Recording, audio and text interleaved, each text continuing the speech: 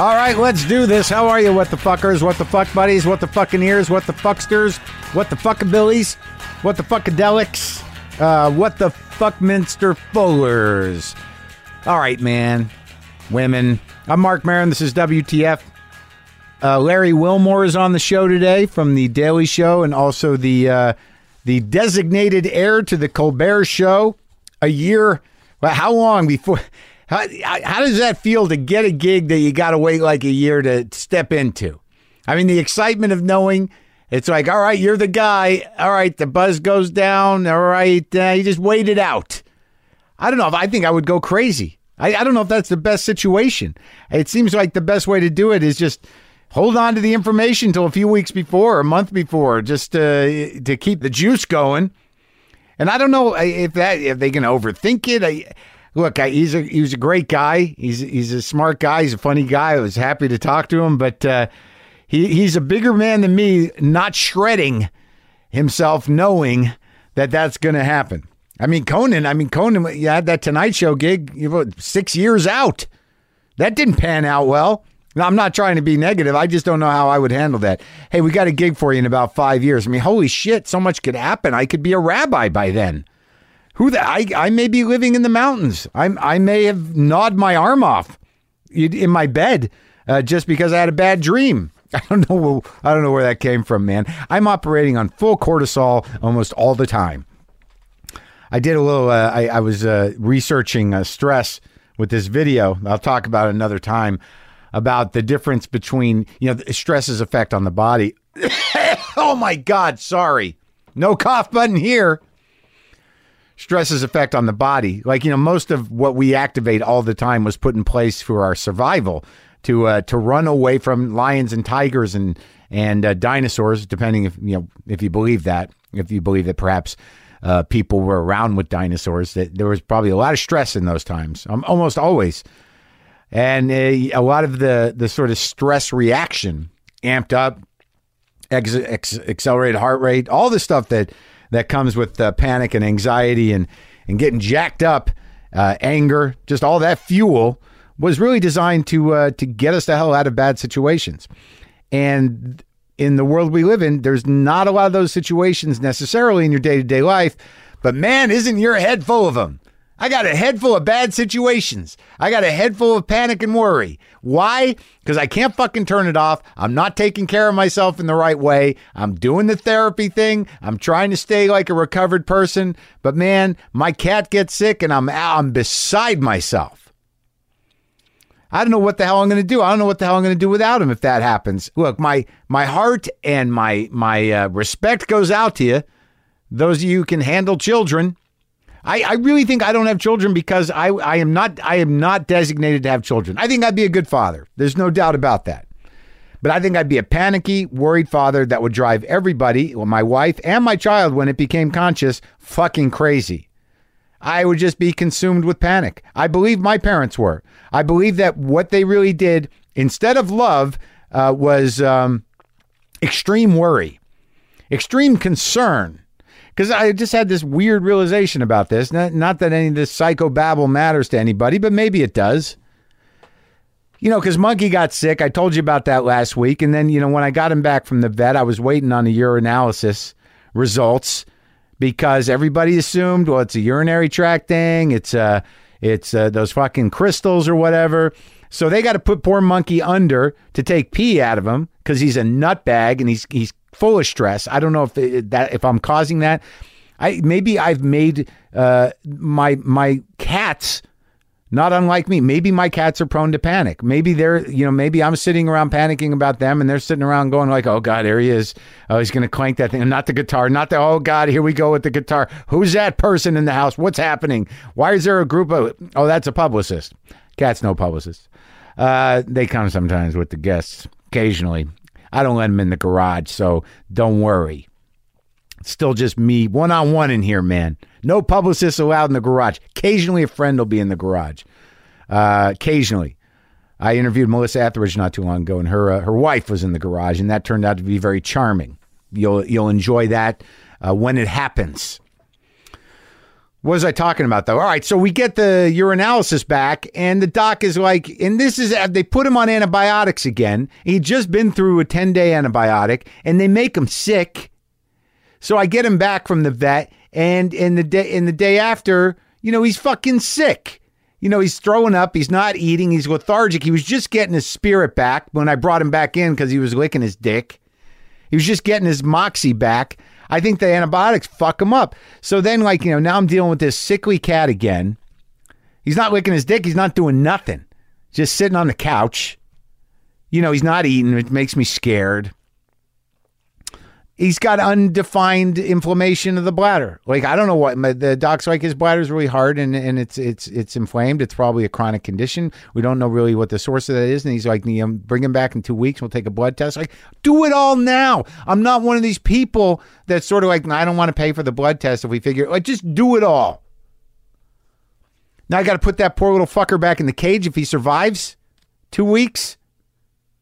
And I had to go out of town. So then I start thinking about it.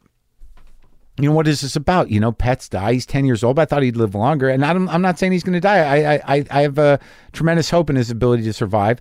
But, and that, he's not really ill. He was fine before I brought him to the vet. But I'm just mad. I'm mad. And I started thinking about love. And I started thinking about loss. And I started thinking about, why am I such a panicky fuck? Why is a full day for me? I don't know what I did today. I don't, but I know that I had no time to do anything. I know I did some laundry. I know I categorized some records. I know I prepared some food. I know I did some writing for a couple hours. I know I did an interview. I know that I responded to some emails. I know I swept the kitchen twice. I know I emptied a cat box. I know I fed the cats. I know I washed some dishes and felt bad about washing dishes because there's a water shortage. And then I wondered, can I do a load of laundry? Do I have to put all the load of laundry in now? Should I wash everything at once? Is it on me to save LA from this drought? Kind of is a little bit, but what about the sprinklers? Do I want my grass to die or should it? Look, it was a full day. What I realize about myself is that there's a lot of activities going on in my brain, then there's actual activities going on in real life. Thank God I'm not just sitting on the couch with just mental activities, because then I've been that guy before. Then you're sort of like, man, I've been through a lot today, but I watched some television, but it didn't really stop what I was going through in my head, unfortunately. So I got the mental agenda and I got the actual agenda, and that's a lot of work. And in the mental agenda, I think a lot of it is primarily to keep myself from reacting to, what's really going on. What's really going on is I've got to write another season of my show. We got to break 13 episodes. We got to break 13 stories, figure out what the themes are. We've started to sort of do that. We're really not on the books until the 27th of this month. So I got all this stuff going on, and, my relationships haven't been working out, and, I've become cynical about that. I'm afraid to open my heart. My trust is down. So I got my cats. I know I'm a 51-year-old man with 2 cats, and I know I'm a 51-year-old man that talks about his cats, and I know that in some ways that's very sweet that, he likes his cats, but it's a very, very fine line between sweet and oh, that's a little sad already. And I know that. But I love these guys, so I love these cats. And the truth of the matter is, cats don't last forever. People don't last forever. But there's a good chance you're going to outlive your pet unless it's a fucking tortoise or a parrot. Look, I'm not saying monkeys deathly ill. What I'm saying is that I wonder about the idea of loss or change, versus the idea of love. Obviously I love these cats, but you take a lot of things for granted. I don't think I'm that much different than a cat in a lot of ways. Pretty much a cat just needs the objects to remain relatively where they remember them being. That, from what I understand, a cat sort of gets to know something by, the compartments of their life. Okay, that's always there. That's always there. That smells like that. That smells like that. All right, I know where I am. I'm home. I don't know that I'm not. I don't know that I'm that different. The idea of there's part of me that says, look, I can always get another cat. I can always take care of cats. And again, I don't want to hex anything or jinx anything, but I'm just talking about loss. that I think a lot of my panic, like my brain seeking to get worried and overreact about things, is primarily just to avoid this well of sadness and loss that I just don't want to deal with. That's why, that's why I've had, like a string of relationships that don't work out. That's why I'm overly obsessed with my cats. That's why I'm categorizing records. That's why I'm moving shelves out for no reason. I'm building things. Because I just don't want to sit with myself. But it's not, I don't think it's self-pity to sort of, sit down in your midlife, whatever it is. I think that's being optimistic. But maybe a lot of this stuff is just weighing down on me. And realize what, not even being nostalgic, just sort of like, there's a lot of people in my life that I miss. There's a lot of relationships that didn't go well. And even if I chose to get out of them, there's a sadness to it. There's relationships I have now that I wish were better, and I can do all that stuff. And I feel my ability to do it. Like, I know I can show up for my cat. But then I get frustrated with him. Like, he's obviously not feeling well. He's lethargic. He's not eating. And I go over there and I pet him and I rub his stomach. He's receptive. And I'm like, okay. And then I walk back in the house. He's still on the couch. I'm like, come on. What's going on? And I wouldn't do that to a person that didn't feel well. Again, maybe another reason why perhaps children are not the best thing for me. If I got a kid who's in bed with the flu or something, come day 3, I walk in, I'm like, all right, enough already. And oddly, that's what my mother did. So there we go. We're learning things. I guess the message of today's podcast is, I think what I'm going to do, if you don't mind, is try to experience some grief for my losses. Emotionally. It's very specific. Again, I'm not complaining. I'm very grateful to be where I am today, but I have to process some of that stuff. And I think what I'm talking about with the cat is like, I love that cat, but the idea of not having him around is devastating to me. I know that I'll eventually get over it, but like, your heart gets heavy. And I know after, we had, Miss Pat on last week, and all of you were just blown away by that tale of survival and by the, having a window into a life that many of us don't live. Thank God, but understanding that there's hope and there's humor and there's transcendence. That what I'm talking about is very minimal. I know that. I know that's true, and I know that, like, if I do have gratitude. But I tell you, man, when it comes down to, like, moving a piece of furniture out, I can let that go. Like, maybe that's reminding me of somebody. But the idea of a cat or a person in my life that just goes away or I push away, it's horrible because it just sticks in your heart for a while. Like, I'm still not over Boomer. I still hope that he comes back. And when Monkey's sick, I get very scared that he won't be around and that I'll have a void as opposed to a solid, lovable little guy. And, I haven't dealt with a lot of that in my life. And whatever. It's not self-pity. It's just a little sadness. It's okay. It's okay. All right? Because he's going to be okay. And I'll be okay. And everything is good. Right? Exactly. I know I have a propensity to be stuck in it. And I'm not going to do it because there's a lot of great things happening. I know a lot of you like the show. And I'm very excited to be working. It's just my cat's sick. That's all. It's my cat sick. But you'll enjoy Larry Wilmore. Had a good chat with him. Let's do that now. Enough of me talking about my sick cat. Damn it.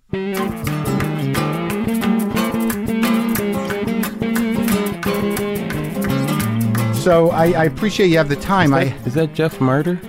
That's me, man. It looks like Martyr, doesn't it? Well, yeah, I mean, Martyr, yeah, it does look like Martyr, actually. I had the Martyr hair. And that look with the glasses. That is my first headshot. Wow. That is my first headshot, and very Martyr-esque.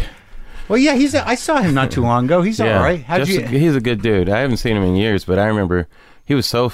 God, I thought his stand-up was so funny. He was funny. He was a Baltimore guy. Yeah, he was a good guy. I think so. Yeah. But I knew him when he was out here. Well, I didn't even realize that you were actively stand-up for a while. Long time. That's how I started. Yeah, I don't know how I missed you. How did I miss you? Why is that? It feels like we were starting. Well, where did you start? On the East Coast? Yeah, I basically I was out here in L.A. in the late 80s. I was a doorman at the Comedy Store. Then I went back east to Boston, and then I ended up in New York probably in the late 80s. Right. See, I started in stand-up in the early 80s and just dabbled a little bit while I was in college. But by 84, I was doing it full-time pretty much. But I was more of I'm from here, so I never wanted to do improv or Comedy Store until I felt like I was ready. So I kind of worked and act out on the road. Well, I mean, okay, you grew up in Los Angeles? Yeah, exactly. Where? In Pomona.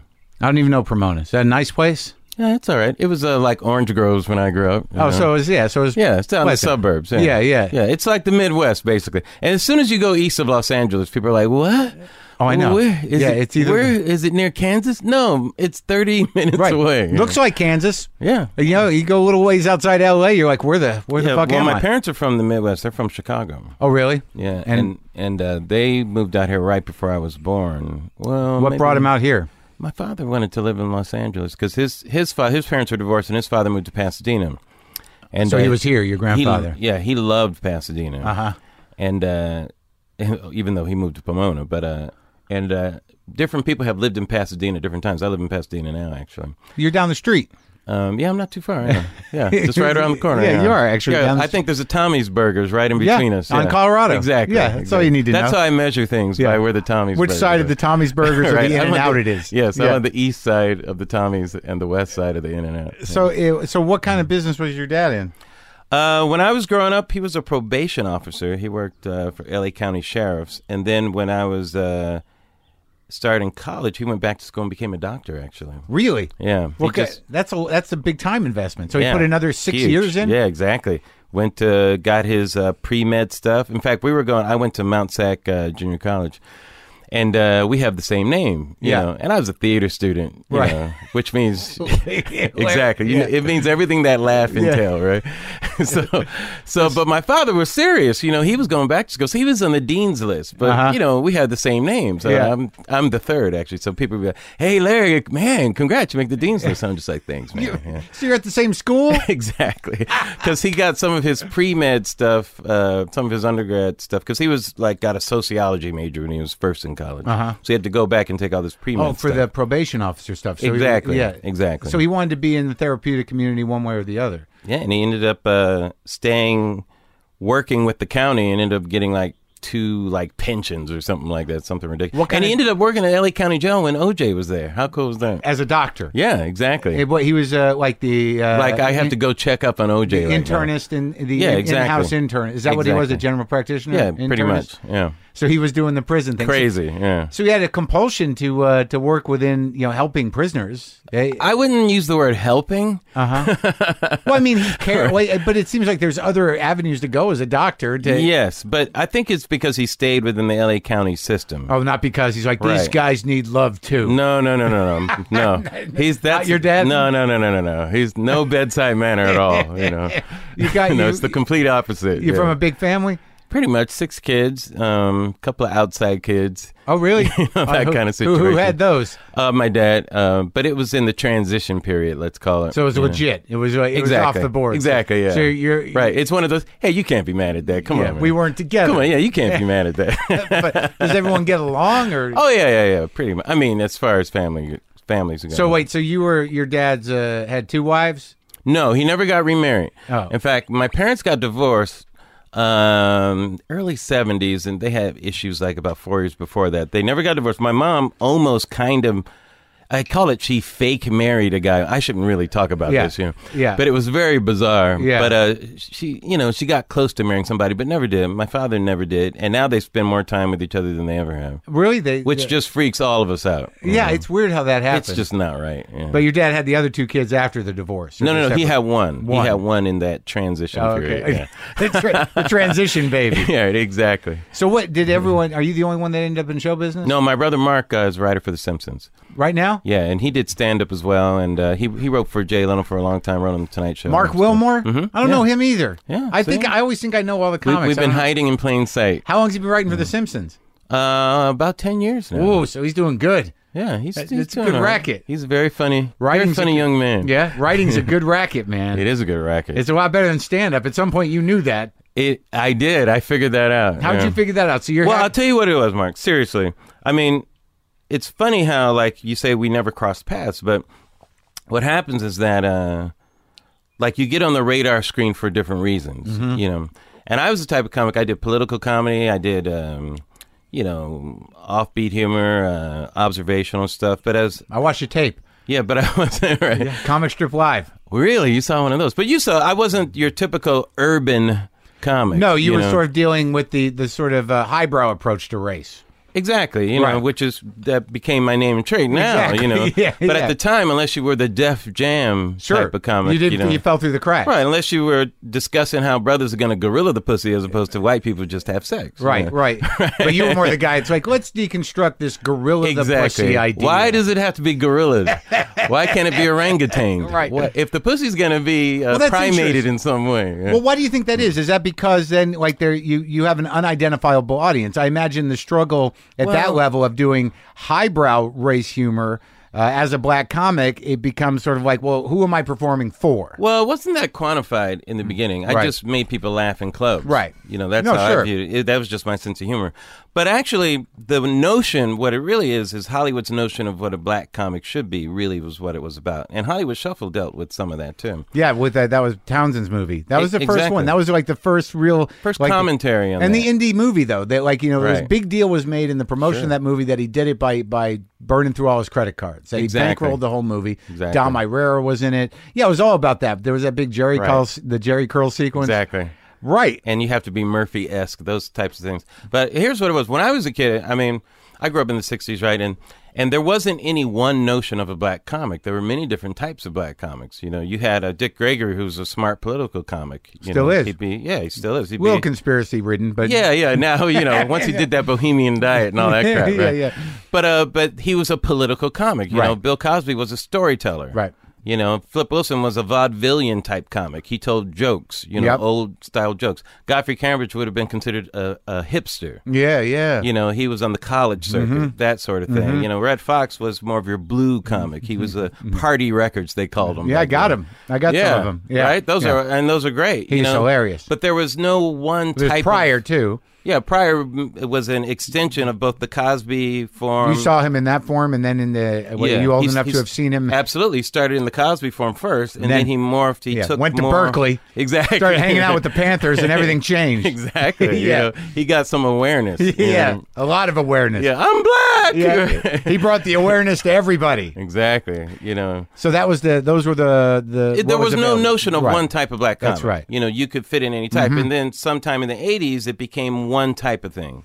How did that happen? Was that Def Jam? Or I think it started with Richard Pryor, to be honest with you. He was so wildly successful, and Hollywood capitalized on that. You know, and Eddie Murphy was kind of the next in line, part of that id version of Pryor without all the nasty raunchiness. Right. I mean, all the messiness of growing up in a whorehouse and that kind of stuff. Here was a nice, you know, middle-class kid, but had the same type of appeal, you know.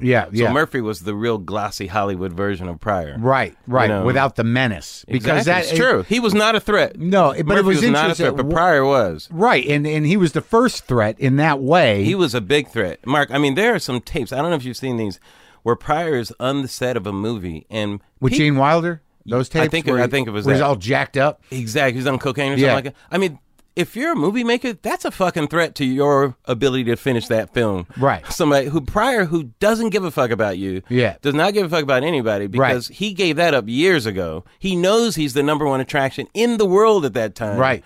That is a problem. Well, that's a threat on an executive level for a film executive. But I think culturally. And culture is like, fuck you, white motherfuckers. That's right. And that language, but white people were like, oh, yeah, fuck us. Yeah. That was the difference. Right. He just said, fuck us, and we love him. Exactly. And so that became the model.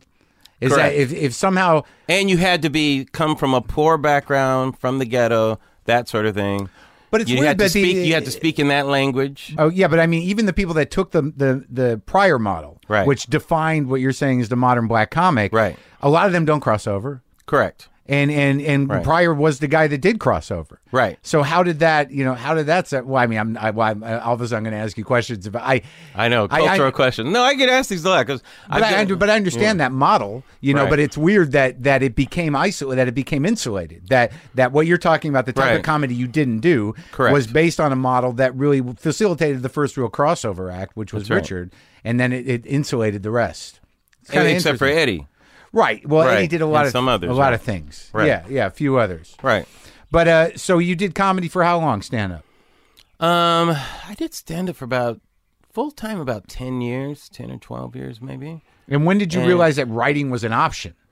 Well, the reason why I talked about all this was I realized that Hollywood wasn't going to find me, that I had to create my own space, And I realized that if I learned how to write and produce, I could just write something for myself. I mean, I really was inspired by what Townsend and Keenan later did. Mm-hmm.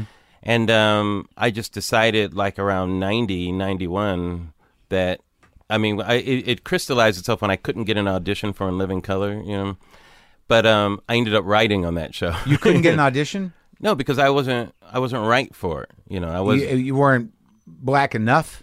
whatever you want to call it, But is that along the lines of like you It's did? possible. I mean, who knows, But I wasn't the right type, let's just say, Okay. But I'm not going to get in people's heads, but for me, I was like, okay, I need to define who I am out there, Right. myself. I Right. can't try to fit into somebody else's box. And for good or for bad, whether it works or not, I just got to learn how to do that. So I got into writing and producing really to have to know how to do that.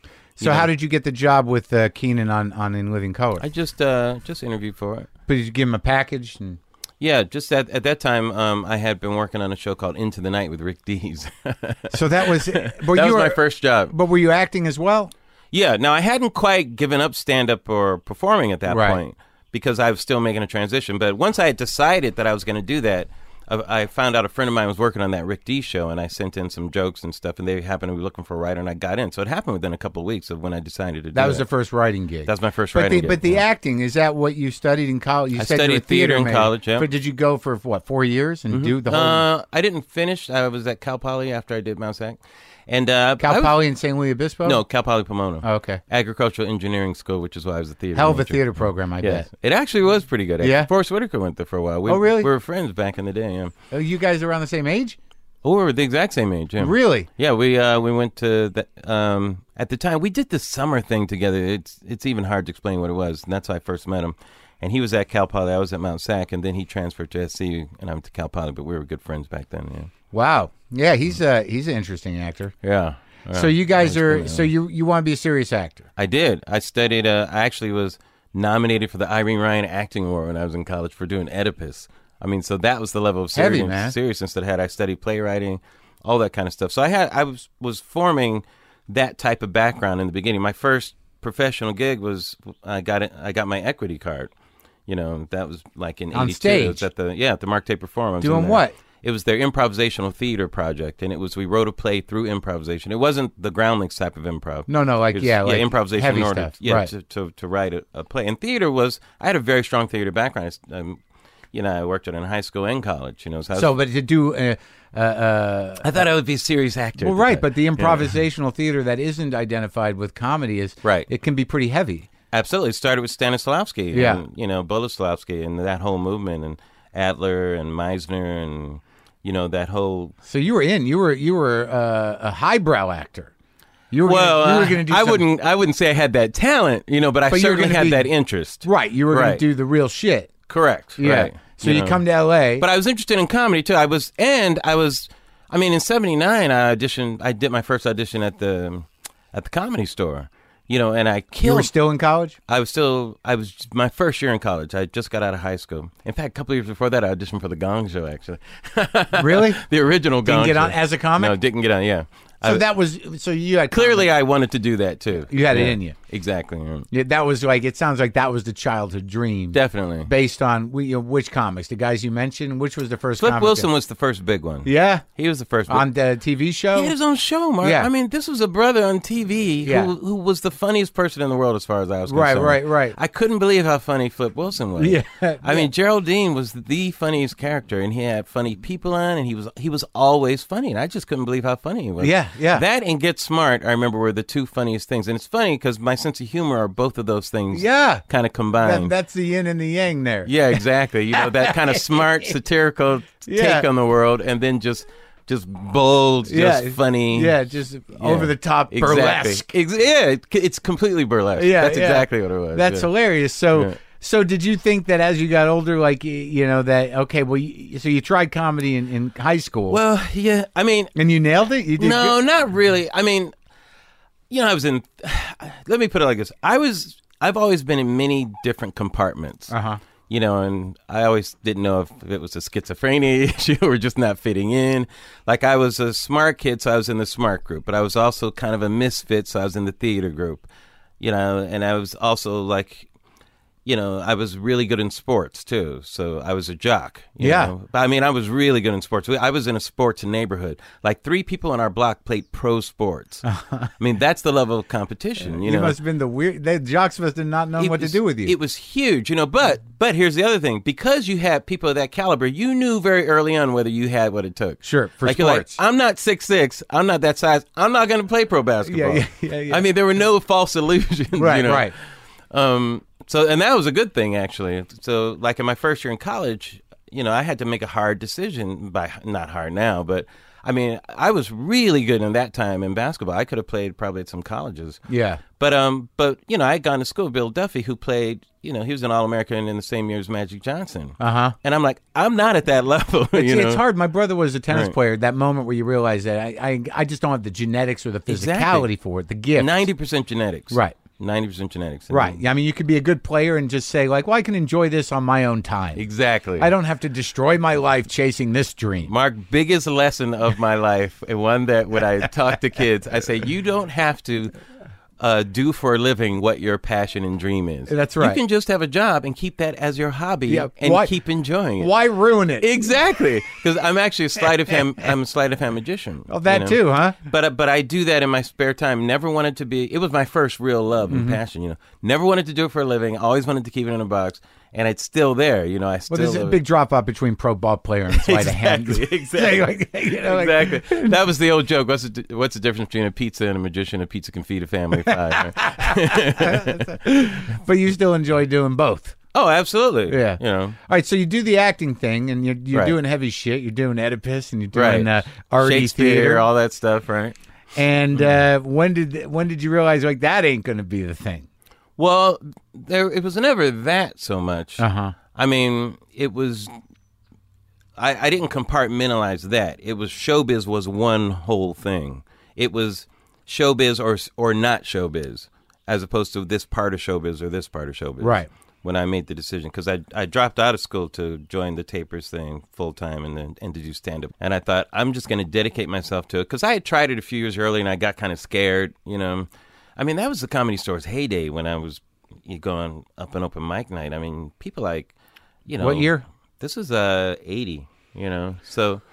Right, so it was after the original heyday with Richard and everybody, and when the comedy business this is when was people like up. Letterman were going up regularly, like emceeing in the main room. Maybe Jim Carrey was there almost. Jim Carrey was just about to break out, but that was in his early days, and people were like, "Who is this guy?" Right. People like Howie Mandel were huge in the Comedy Store at that time. Those are the big people. Jay was big time. Jimmy Walker, big time. Well, Jimmy not so much because he gone, was already right. a star. He was gone by that time. But Jim J. Bullock, I remember, was one of the big guys. Alan Stevens was a big Comedy Store guy. Remember Alan? Yeah, I interviewed him. He's still Carol Leifer. She was on the East Coast, but I remember people like that.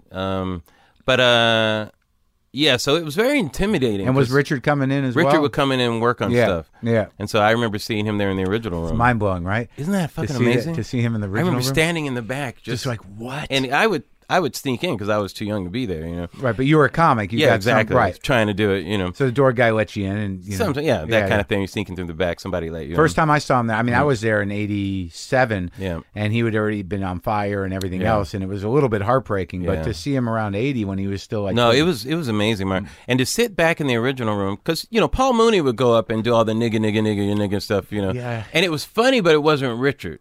And when Richard would go up, even when and to see him work on stuff that hadn't been, you know, it's not a bit yet. Laid back. Exactly. And he's just working very on it. Deliberate. Yeah. Well, Mooney was always this, you know, this bombastic thing. Exactly. That, fuck you. No. Because a nigga's on stage. Yeah, I mean, every comeback to the he's already defensive and no one's done anything. Yeah. Before he even starts his act, he's walking up and go, this nigga's not going to get a laugh. Yeah. Oh, okay. Yeah, well, I mean, it's weird. I middled for him once in Sacramento. And like I used to watch him when I was a doorman at the store for a while, and just I never quite got it because it didn't. You know, I never quite understood the point. Right. You know, like I understood the sentiment and the anger, and that obviously exists, but I never understood what made Mooney so great. So I'm middling for Mooney, and I don't know how he's going to do, and I'm just doing my time, and he wanted me to. You get into that thing with Mooney. You know, he had a guy traveling with him, and he had one of the kids with him, a younger kid, and he's like, "Do you want to take the kid to the mall?" And he's like, "No, I don't." Yeah, but like, here's the weird thing: is that if the thing I found out about Mooney is that if you're a white person and you don't think you're racist, he'll find it in you. Absolutely. Is that the approach is, you know, I would sit there and he'd be going on 2 hours. Right. You know, that's hilarious. And like at some point, some white guy's gonna go, when is he gonna shut the fuck up? You know what I mean? Like he's gonna test he's your just waiting patience. for it. Right. Test your patience. Right. Exactly. Yeah. It's kind of brilliant. Oh, I think Mooney is brilliant. No, he's definitely one brilliant. of those geniuses that's why it's hard for people like that to be mainstream. Because part of their appeal is that they are so individual and unique. You know? But he also set a precedent for a lot of black comics, for a lot of comics in general. That you know, there was a courage there, and a persistence, that is a unique and it's a courageous thing. And a lot of people adopted that, but without the wit. That's right. You know, and he would always do that late spot. You know, always. Kennison would sit there and watch him. Everybody would sit and watch him. Always. Yep. So all right. So now you're going to be a comic. And another question I had, though, like because you do put yourself in the position to sort of address race almost constantly. Right. What when you were in high school, when you're doing, you know, moving through all those different things, you know, being a jock, being a theater guy, being a good student, how did people assess you as a black person? Well, I went to basically an all-white school. Right. Me and my friend were the only blacks in our senior class, I remember. Really? It was a Catholic school. And I always felt... Part of how I always felt kind of growing up, I felt like I was at a family reunion and I wasn't in the family, right? Yeah. So it's that. So you always felt like an outsider in a way, and I don't know. At the time, I didn't think about that too much. They were just things that I was interested in. But I would do things like I'd run for student office, and I'd always win because I'd have the funniest speech. Right. You know. Right. And people always called me Wilmore. No one ever called me Larry. I was always called by my last name. But I never really felt like a part of that group except with my buddy. And you know, we used to make the jokes about all that stuff and everything. Because, you know, I've talked to black guys who, you know, if they were, there's that idea or probably the reality of being judged by the black community as somebody who is playing the white man's game or No, it wasn't so much that. I mean, kids would make fun of us because we were in Catholic school. We'd be walking home, oh, you go to that Catholic school. Yeah. We have uniforms. Right. And that kind of stuff. But I didn't worry about that too much because we were more the representatives at our school. That was our identity more than somebody looking at us as a certain thing. Yeah. Like we were keeping it real. Right. That's what we were there to do. Right. You were representing black people at your school. Exactly. We were representing black. Yeah. It's like, no, motherfuckers, you. This is us right here. So that was our point of view. Yeah. And remember, I grew up in the '60s, Black Power, Black Identity, that sort of thing, and I lived through. I don't remember when Malcolm X was killed, but I remember Martin Luther King was killed. You do? How old are you? I'm 52. I'll be 53 in October. I'm 50. I was born in 61, but I remember that. I remember my mother just unconsolable. And so I remember those moments. And so I had a strong identity of what that meant. You know, like I tell people, I'm not a researcher, I'm a witness. You know? Yeah. So now you get into comedy and you're going full time. So who are the guys around, you know, that you're running with? in 80, 81, 82? Well, 81, 82, I was still in school. I didn't start stand-up full-time until about 84. Yeah. And so I started out at the Laugh Stop in Newport Beach. Mm-hmm. And so the people that would come through there were kind of like George Lopez was somebody I started with. We used to do the open mic nights all the time. People like, I don't remember Steve Odekirk. Yeah, sure. He did all those weird noises and the he plane, lived out there. And we used the to, plane thing. Yeah, all of that stuff. Yeah. He was a big Comedy Store guy for a while. Yeah, I used to see him when I was a doorman. Howard Trustman, I think, used to book the Laugh Stops, and he gave me some of my first road gigs. But at the same time, I still was acting and that kind of stuff. I had like a small part in the Facts of Life. I got a recurring role, and that's a big deal. Yeah, it was huge at the time. But what's hilarious is that as I was starting out in stand-up, that was my credit. You know? that credit would Facts open of so many. Life. Exactly. Yeah. You may have seen him on the Facts of Life. Yeah. Oh, the Facts of Life. Because whenever you travel somewhere, the fact that you were from L.A. was a credit in and of itself. You know, he's from Los Angeles. You'd be like, oh, from Los Angeles. Real show business. Well, yeah. So you do the 10 years there. Right. Now, how you grew up Catholic is that's interesting to me. Unending source of material. Yeah. But see, there were a lot of black Catholics, Washington, D.C. area, Chicago area. There's a lot of different areas in the country where black Catholics kind of congregated, and so my family is one of those. From Chicago. Yeah. So it goes back. On my father's side. So a few generations Absolutely. of Catholic. Yeah. Interesting choice. Someone made the choice at some point. But it is funny, though. But now when I look at it, it's funny. I don't have that black Baptist Southern church tradition. It's not in my comedy. I'm not a preacher in my stand-up and that kind of thing. I've always been more laid back, dry, and that because that's more Catholic. It's interesting, Yeah. right? Exactly. You were denied the screaming background. Exactly. For silent suffering. Right. Right. Yeah. There's no fainting or witnessing. Exactly. So I've always had more in common with the Jewish sense of humor brand than with the traditional black preacher comedy brand. Sure, which was predominant. Yeah, like my heroes are Groucho, you know. Right. That kind of wit. That it made more sense. Wit. Yeah, I mean, that always appealed to me. You know, it still does, that type of thing. You know? Well, that's interesting because, Pryor was all about, screaming and, and the preacher. Pryor was hilarious. But Cosby, not so much. Cosby was almost strictly family. You didn't get any sense of that type of... You know what's funny? Cosby was not one of my favorites growing up. And that sounds heretical. Right. But my tastes were like, even though Cosby was funny, like what really made me... Like, I was more intrigued by even Bob Newhart. Sure.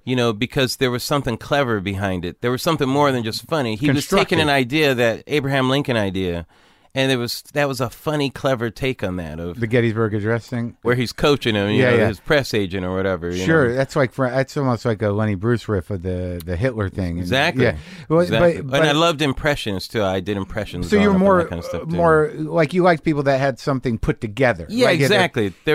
So Cosby, I thought was funny, but I never sought him out as that's what I like. That's why I like Get Smart. It was satirical. It was making a comment. And it was about beats. I mean, Cosby was about feeling and about movement. Right. And obviously he has beats. Right. But like stuff like that's written. Mel Brooks would Get Smart. Right. That there and Newhart as well. That these were structured jokes. Exactly. Like Steve Martin, I could not get enough of Steve Martin when he came on the scene because there was thinking behind that persona, and you could see the thinking behind it.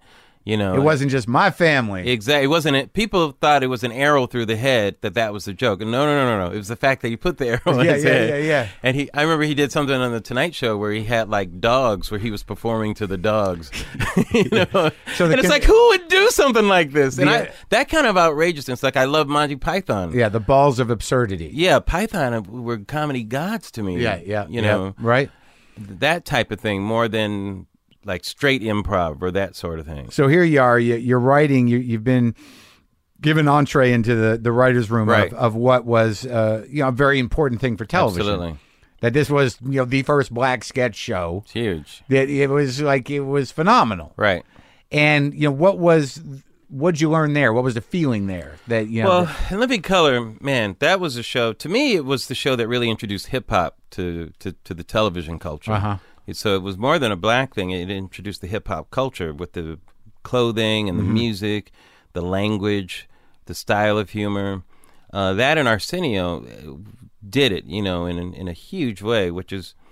And before, no one had really, this culture hadn't really been on television. It had been in videos and that kind of stuff, but not on television, you know.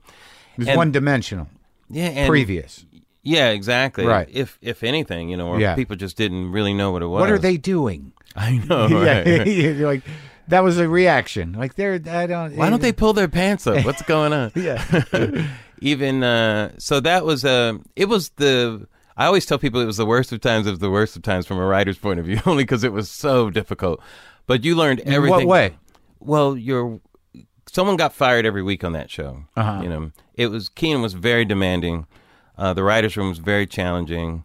But it was the smartest people I'd ever been around who were funny, too, you know. To see Damon and Jim Carrey at the top of their game. Damon's amazing. Damon was fucking amazing. I used to see him at the Comedy Store. It's like, I used to say, what are you going to do tonight? You going to do your set? You going to do your act? He's like, no, I think we're going to do the jazz set tonight. That's hilarious. Yeah. But he could do that then because they loved him so much. Yeah. Well, he'd go out there, too. I mean, with characters, and he'd just push it, man. Yeah, he was amazing. Yep. To be up close to it was amazing. Mm-hmm. You know, that was everybody involved in the writing? A little bit. Jim Carrey used to come to the offices. I used to write with Jamie Foxx sometimes. He would come around. Sometimes David Alan Grier. For the most part, not that much. Of course, Keenan ran the show, so he was involved all the time. How's he doing, Keenan? You in touch with him? Keenan's always been doing great. I see him now and then. And, I mean, Keenan is a mogul. You know? Yeah, well, I used to Keenan figured it out. Yeah, it was very interesting to me because I saw him... Because I was at the store in '86, so he'd already done Living Color, but he would still show up and do comedy very rarely, but occasionally. Yeah. And it always sort of fascinated me, the different, because he's more like you stand up, right? And Damon's this other thing, absolutely. There's like night and day, man. You're absolutely right. Keenan, my stand up was very close to what Keenan was doing back then too. Yeah. So there were it's funny. Keenan had to create that show to create a space for himself, right? That space was not there, and let go of the stand up. Exactly. He had his role as host, of that show and bringing that was more important than him doing an hour stand-up special. Right. That was Damon's, Damon could have that space, but not Keenan. So you were on Living Color for the whole run? No, I was just there for a couple of years. I came on in the third season and did a couple of seasons, and then I started in sitcoms after that. Just doing, so you learned the ropes at Living Color. I learned everything about how to keep a job. I mean, you have to pitch so much. By the time I got to sitcoms, it was easy, because you had to pitch every day at In Living Color, to bits. Yeah, and it was like, so you had to come up with unique ideas all the time. And on a sitcom, you have a group of characters and scenarios.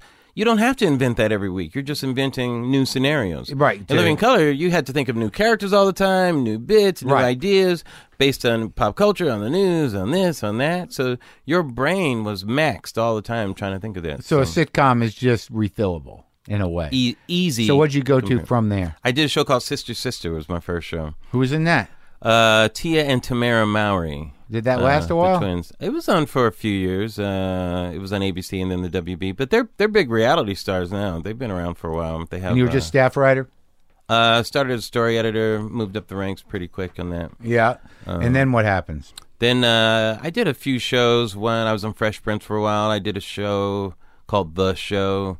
And then... The Show with Sam Cedar? Yeah, Sam Cedar. That's right. Yeah. That was before he became a pundit. Yeah, no, I worked with Sam Cedar. Yeah. I was, we did a streaming video show. He's a friend of mine. Oh, Sam's awesome. He was great on that. He was very funny. I thought it was a good idea. It was a very good idea. And here's a great story about that. So, John Bowman, who created it, he worked on Martin and on In Living Color, So he had this crazy character on the show, and he was trying to cast it. And he found this guy who was perfect for it. He was out of New York, and Fox did not like him.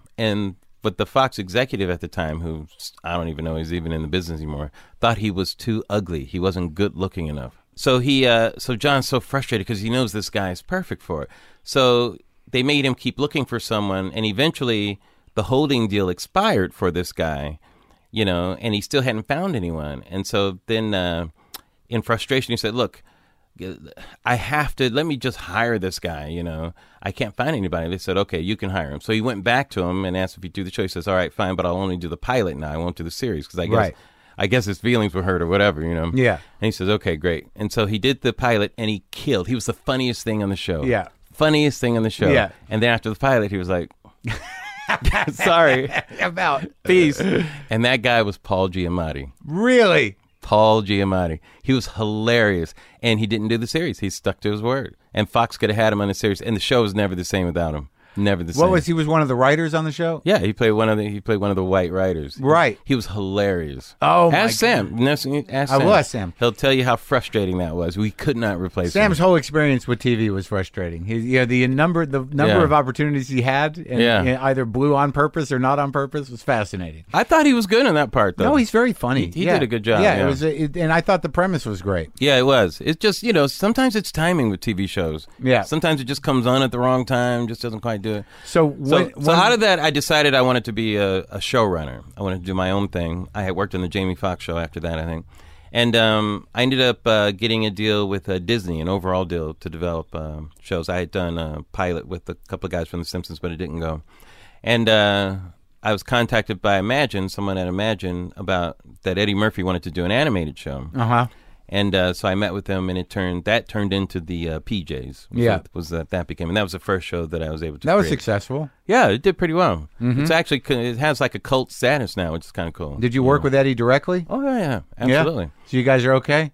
Oh yeah, we just talked a few days ago. He wants to do a movie now. Yeah. Oh really? Yeah, Eddie was cool during that process, man. He was very cool. And here's the thing, Mark. Until you actually work with Eddie, you don't appreciate how funny he is. Well, I appreciate how funny he is, but it's like I think it's because of the movies he's done. It's kind of, but also just because of like when someone reaches a certain level of celebrity, everyone makes assumptions and it becomes a mysterious character. But people who know him, it's like he's just a guy, with a lot of fucking money. Right. You know what I mean? But he's still just a dude. No, he's hilarious. Yeah, no, he's always hilarious. So you did that with him, and then what happens? After that, I created the Bernie Mac show. Now, Bernie. He was something else, man. Bernie was a huge talent. Dude, I tell you, man, it was like back in '95. Did you ever work with Bernie? Here's the weird thing. I met him. I met him like I was at the Aspen Comedy Festival. Right. And I don't think the show had been on yet. So they decided they're going to have a black showcase up there. Right. So it's Bernie. Wait, this is '95? Maybe, yeah. Yeah, this is way before I worked with him. Right. So it was Cedric and Bernie, and I can't remember the other guys. Right. And just they're the only 5 black dudes in Aspen ever. Right, exactly. They're walking around going like, what the fuck are we doing? That's you hilarious. Can't breathe up there. But, and Bernie, back then, was bringing a version of the black experience that was so uniquely, like it was so insulated. I ain't afraid of you, motherfucker. Yeah, like it was like this is the real deal. It was almost like you're like we're not even supposed to be seeing this. No, that's called keeping it 100. That's what that's called, man. Right, and it was mind blowing to me because like he was so huge, and it always pisses me off that. There is a strange detachment between the comedy communities that they're like, I feel like for some reason, and I've been criticized on some level, it's like, cause I'm like, I don't have a lot of black acts on the show cause I don't see them around. Right. And they're like, well then a lot of it is in different worlds. That's right. Right. And it's annoying, but I understand it. Right. It's not like imposed. It's a decision. Your market's your market. Right. And there's guys who are like, well, I want to do both markets. And then and there are other guys who are like, fuck that. Right. I'm okay. Well, and you go to where your audience is. That's right. Right. To me, the whole thing about things being separated, I always had an issue with because, like I said, when I grew up, it wasn't like that. Like, even the way TV kind of segregated itself to having, what I call nig at night, you know, when all the black shows have to be on one night, that kind of thing. I'm like, why is that? I mean, the Jeffersons. Someone somewhere is saying we know where they all are right now. Yeah, exactly. They're all watching tonight. Yes, it's like the back page of Jet magazine. It would tell you where all the black people were that week. It's like if the police ever needed to know, this is where the black people are in showbiz. What's all it all becomes, indicating of something dubious, right? But not as necessarily as profoundly intentional as some people would suggest, but definitely institutionalized. Right. Yeah. Right. So, all right. So working with Bernie, though, that must have been mind blowing. You co-created that thing, and that was a big show. I created it. I didn't co-create it. You were the guy. Yeah. So I always have to make that distinction. No, I did create that show. And in fact, I won an Emmy for the pilot script. Then that's amazing, and it went the full ride, right? It went about 5 seasons. Fox fired me after the second season. Didn't matter. You created it. Yeah, exactly. We never got along with the head of Fox at the time, who was another guy who's now out of showbiz. What happened with that? What was the issue? He was just out of his mind. He was just. he was a real control freak and had a real horrible attitude. But at the time, I had deconstructed the sitcom in order to write Bernie. I mean, remember, I have a theater background. I studied, Ibsen and Shakespeare and all that stuff. So I had a strong writing background and all that stuff. And at the time, every sitcom was kind of the multi-camera, right? Which is really based in farce and kind of based in burlesque almost, and it's a filmed version of almost a burlesque show in some ways, Vaudeville, anyway. Yeah, vaudeville, all that kind of stuff, which is great. It's a great form, but it's based on something different. And I was taking a cue from the reality world when I created Bernie. I said, there's something different going on here. The act breaks are different and all that kind of stuff. Yeah. So I had to construct it in a different way, and it was single camera. You know, the only other single camera in the show was Malcolm in the Middle at the time. And so based on that, they would give me notes on this other thing, and I was trying to write something different, so we always had a conflict. Right. And they called me incompetent and thought I didn't know what I was doing. Meanwhile, I kept winning awards. We won a Peabody, Humanitas, Emmy, TV Critics Award, and that made them more angry. So they were trying to do the old paradigm, which was 3-camera, and give you notes on what they thought it should be? Well, they were giving me notes based on that. Yeah. And acting as if I was the dumb one. Right, right. Whereas I had deconstructed all that and was doing something different. Yeah, and it started with the monologue and the voice. Talking to the camera and... and some of that's taken from old cues, even from the old George Burns, Jack Benny, and as recently as Gary Shandling doing that kind of stuff, but in a different way, making a different experience. And now you're the guy running it, so you got to hire writers. Exactly. And you're running the room. Right. What do you look for in a TV writer, man? What do I look for? Yeah. It really depends on the project, to be honest with you, because I've worked on so many different shows. Yeah. Like at the moment, I'm doing a show for ABC, a sitcom, but then I'm also going to be doing my own late night show. So right, you're taking over for Colbert's spot. Right. What's that going to be called? The Minority Report with Larry Wilmore. You decided that. That's the name. That is the name. And who's producing that? John? John and myself and his Busboy Productions. But hiring writers for that is a complete different experience than hiring writers for a half-hour sitcom. Right. So in half hour, you're looking for, depending on what type of show, also makes it more specific. See what their pedigree is. Yeah, and their storytelling ability, right. How funny they are on the page, their ability with characters, all kinds of different issues. Whereas late night, it's a little narrower. Maybe it's just how funny are they? How insightful are they with taking a topic? Yeah, because it's a different context. You're dealing with they don't have to tell a story. Yeah, you're dealing with commentary. Exactly. And not story. Exactly. So if it was the Tonight Show, it'd be more monologue based. Right. I get it. Or bit based. So it depends what kind of show you're running or what you look for in a writer. And you also did The Office. You worked on The Office as well. Right. I was a producer on the show, a writer, and now The Office is notoriously kind of like known for being sort of a, is a repository the right word for Harvard alum? Right. But there's this idea, right. And I know you've commented about it publicly, I think, a bit. Yeah, I think, the way that I talked about it, it's a little unfair what I was saying in that respect. I was making a different comment and I kind of used the Harvard alums as an unfair punching bag. It's always a fair punching bag. Right, exactly. But but go ahead. What was your question? There is really no easy way. It just seems to me that anybody who thinks that anybody got anything easy in show business, if they can't do the job, they won't have the job. That's correct. Is that correct? That is correct. Like there's this idea. It's like unfortunately, some glaring exceptions. Yeah. Right. Like. Some people that are running networks, some people that... I'm not talking about networks. Let's keep it on the creative. Some network executives are a whole other breed. Yeah, some people get into, they get to fail forward sometimes. And right. But there are some examples of those in the writing world, yes. Oh, okay. Definitely. Okay. All right. And I can tell by your face that you know exactly who you're talking about. I know a few people like that, right? Are they Harvard people? No, they are not Harvard people. Well, you got to figure the Harvard people know how to work. Yeah, you know what? You can't sweep through Harvard, really. No, and I think a lot of your Harvard people really... they're smart. That's why they went to Harvard, Sure.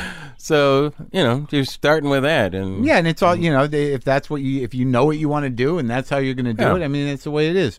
All right, so let's talk about this amazing opportunity. You've obviously done literally hundreds of panel pieces with John. Mm-hmm. You defined your tone. This is like it seems to be, that experience on The Daily Show was a very specific re-entry into performing. Correct. that utilizes stand-up chops and commentary chops. Absolutely right. So when the gig came, how did it, like, just for my own knowledge, how did the desk pieces start? How did you get it with John? Well, you're right. It was my re-entry.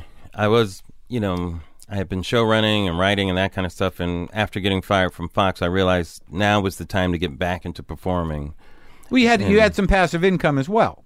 I mean, with Bernie running, you're the creator. Well, sure. I mean, from a comfortable standpoint, right? Right. But certainly when you're at a crossroads, that's not the issue. Yeah, it's money's not the issue. Yeah, it's like, what do you really want to do with your life? I'm in my 40s. Is it over? It's never over, bro. Yeah. But I had to say, look, am I going to do this or not? Am I going to? This was the whole reason why I was writing, was so I could do something for myself. Now's the time to start doing that. So I had to come up with a plan of how I wanted to attack that. One of the plans was to write a show for myself and be in it. The other plan was to get back to my stand-up comedy roots and do like the talk show type of thing. But I knew I had been separated from an audience for so long, I had to get back in touch with an audience. Get your chops. Exactly. And find out even if I'm even still funny in that way. Yeah. Because you never know. Sometimes the audience moves on and you don't line up. Yeah. Like I always say, people, it's not that they stop being funny, it's that they line up with what the audience considers to be I know, funny. but you're not like the guy who wore the hat.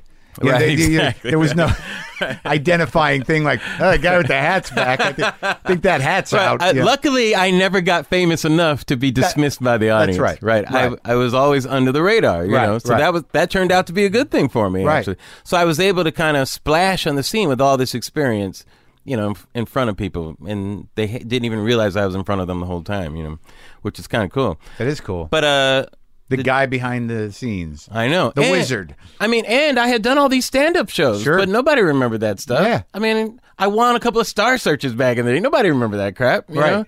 You went through the whole Star Search process? Oh, yeah, and the original one. Yeah, all that stuff, I lost to Michael Collier. He was like the homeless comic at the time. I He was remember selling him. all that Sure, crap. man. That was so funny. And I was doing all this, it's just, the intelligent stuff, and he was doing like, what are you all doing? Exactly. Moving around. He was trying to pull a crowd in with a hat when he was doing a theater. Yeah. Exactly. Like, I'm doing jokes like, if I was a beer, a lot of people ask me what I mix with. And I say, look, if I was a beer, I'd be a Negro Light. And I'm a third less angry than the regular Negro. Which is always a good joke, but it's not that joke. It's not the other joke. Well, you know who else reminded me of you that I thought was a great comic, but in the exact same vein was John Ridley. Oh, I love Ridley. He's a good friend. Yeah, he's great. I'd love to talk to him. I tried to get him on here because I remember his jokes. Yeah, I remember the joke about. He doesn't even remember his jokes, by the way. The Uptown Cigarette joke is like, to me, one of the perfect jokes about race. Where remember, Uptown Cigarette was the cigarette that came out, was manufactured to appeal to black people, and his joke was like, I would have liked to have been at that business meeting at the cigarette company. Where he goes, well, Bill, I can't help but notice there's still a lot of black people around.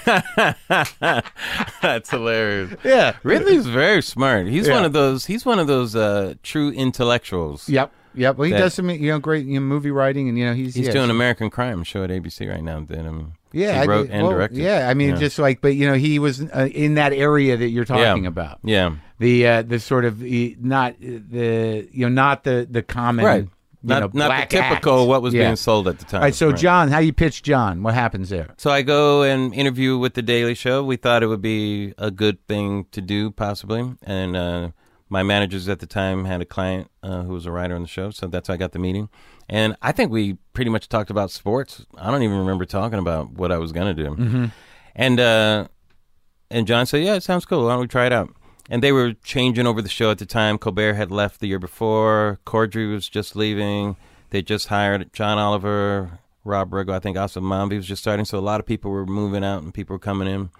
And John wanted to, open up the show a little bit.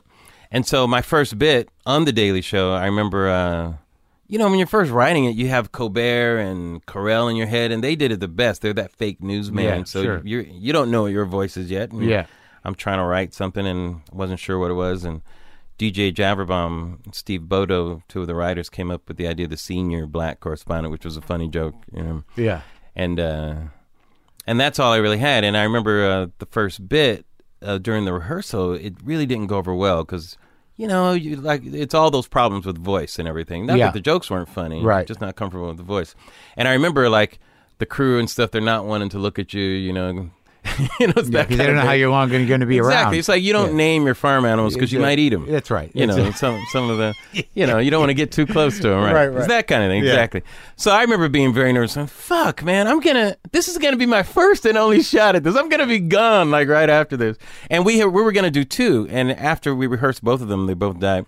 They said, somebody came to me and said, Larry, John said we're just going to do 1. And he wants to see you in a few minutes. We're just going to go through some rewriting. And I thought he wanted to see me to tell me it's not going to work out. You know? But I went in, and John was very nice. And the process is right before air, John goes through it with you line by line. Right.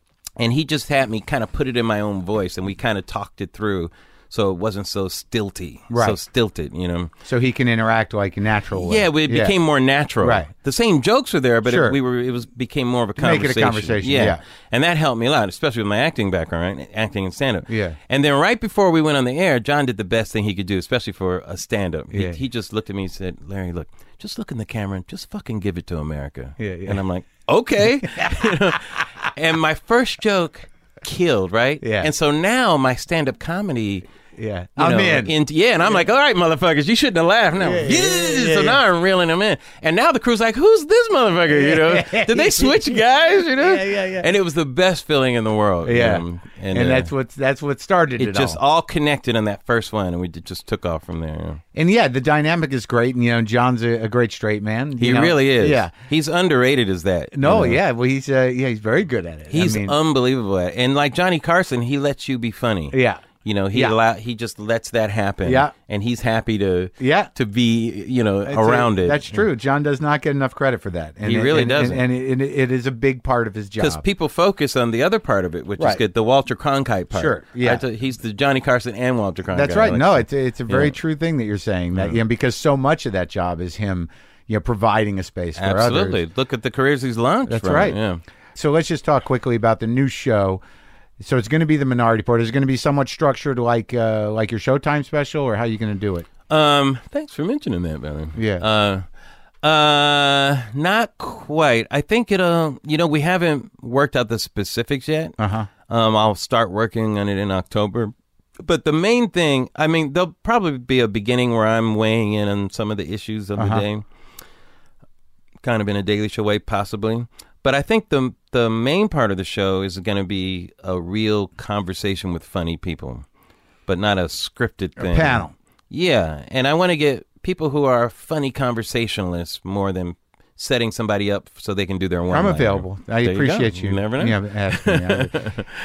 But okay. So that's what we want to do and have real conversations about some of these issues in a funny way. Right. Almost like the old politically incorrect or something like that. Exactly. All right. Exactly now, right. before you run off, what... Yeah, that's a good example, by the way. Yeah. Okay. Yeah. But, in terms of dealing with race, how do you see yourself in differentiating from Chris and finding yourself in the middle of that dialogue between the black community and the white community? What is the sort of, the manifesto that you kind of... Right. Well, my thing is, I'm a contrarian, so I like to defy what you think I'm going to do. So I'm not, I never want to do the opposite of what you think. I'll always do the contrary. Right. That's your type. Exactly. Yeah. So, and like I say, my personal opinion on things, I tell people I'm a passionate centrist, and I say what that really means is half the time I disagree with myself. Right. Okay. Yeah. That's what it really means. Sure. So I'm always on a search for the truth, as opposed to I have an agenda that I'm trying to get across constantly. Right. Which is a different standpoint. Right. So that's why I may change my point of view on something based on the evidence. So that's almost like what do you call it? Socratic. Absolutely. It's very Socratic. And So my black point of view will always be surprising because it's not based on one notion of it all the time. Right. So like one of the first bits I did on The Daily Show was I was kind of slamming Black History Month. Right. But that's, the most of the times the joke on Black History Month is, why do we get February? Why is it the shortest month? Right. So it's always defending Black History Month. And I was attacking it. Right. Which is a different point of view. And to make a different point. Right. But yet I had a good point for why I was doing it. And John's like, well, Larry, what do you have against it? I'm like, John, 28 days of trivia to make up for 400 years of slavery? I'd rather we got casinos,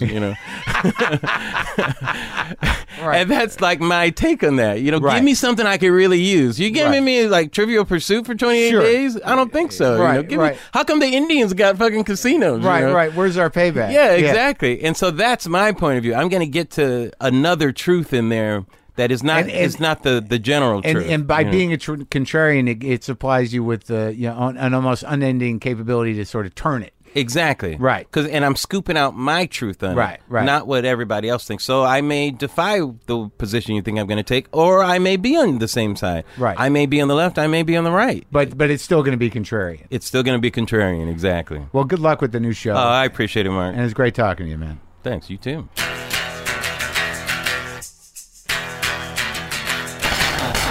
Okay, that's it. That's our show. I hope you enjoyed that. He's a good guy. He's a sharp guy. Wish him the best of luck with that new show. Go to WTFpod.com for all your WTF pod needs. Yeah, do that. Get the app. Got a hell of a catalog going. Do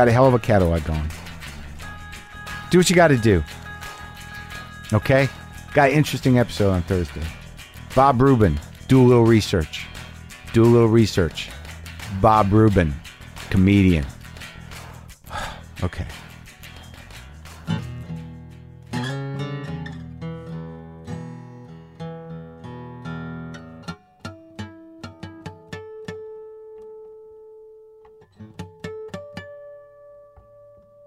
Yeah, I'm going to tune my guitar. For you.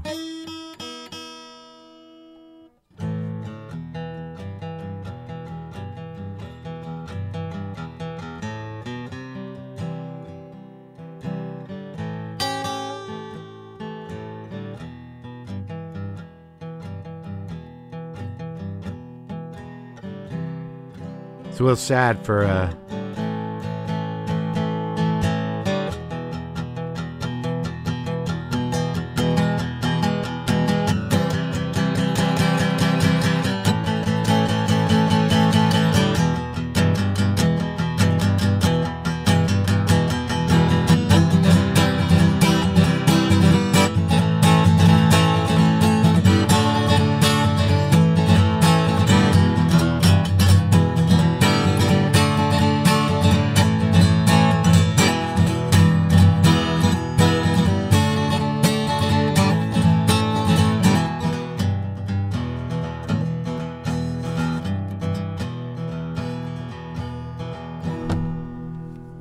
Boomer lives!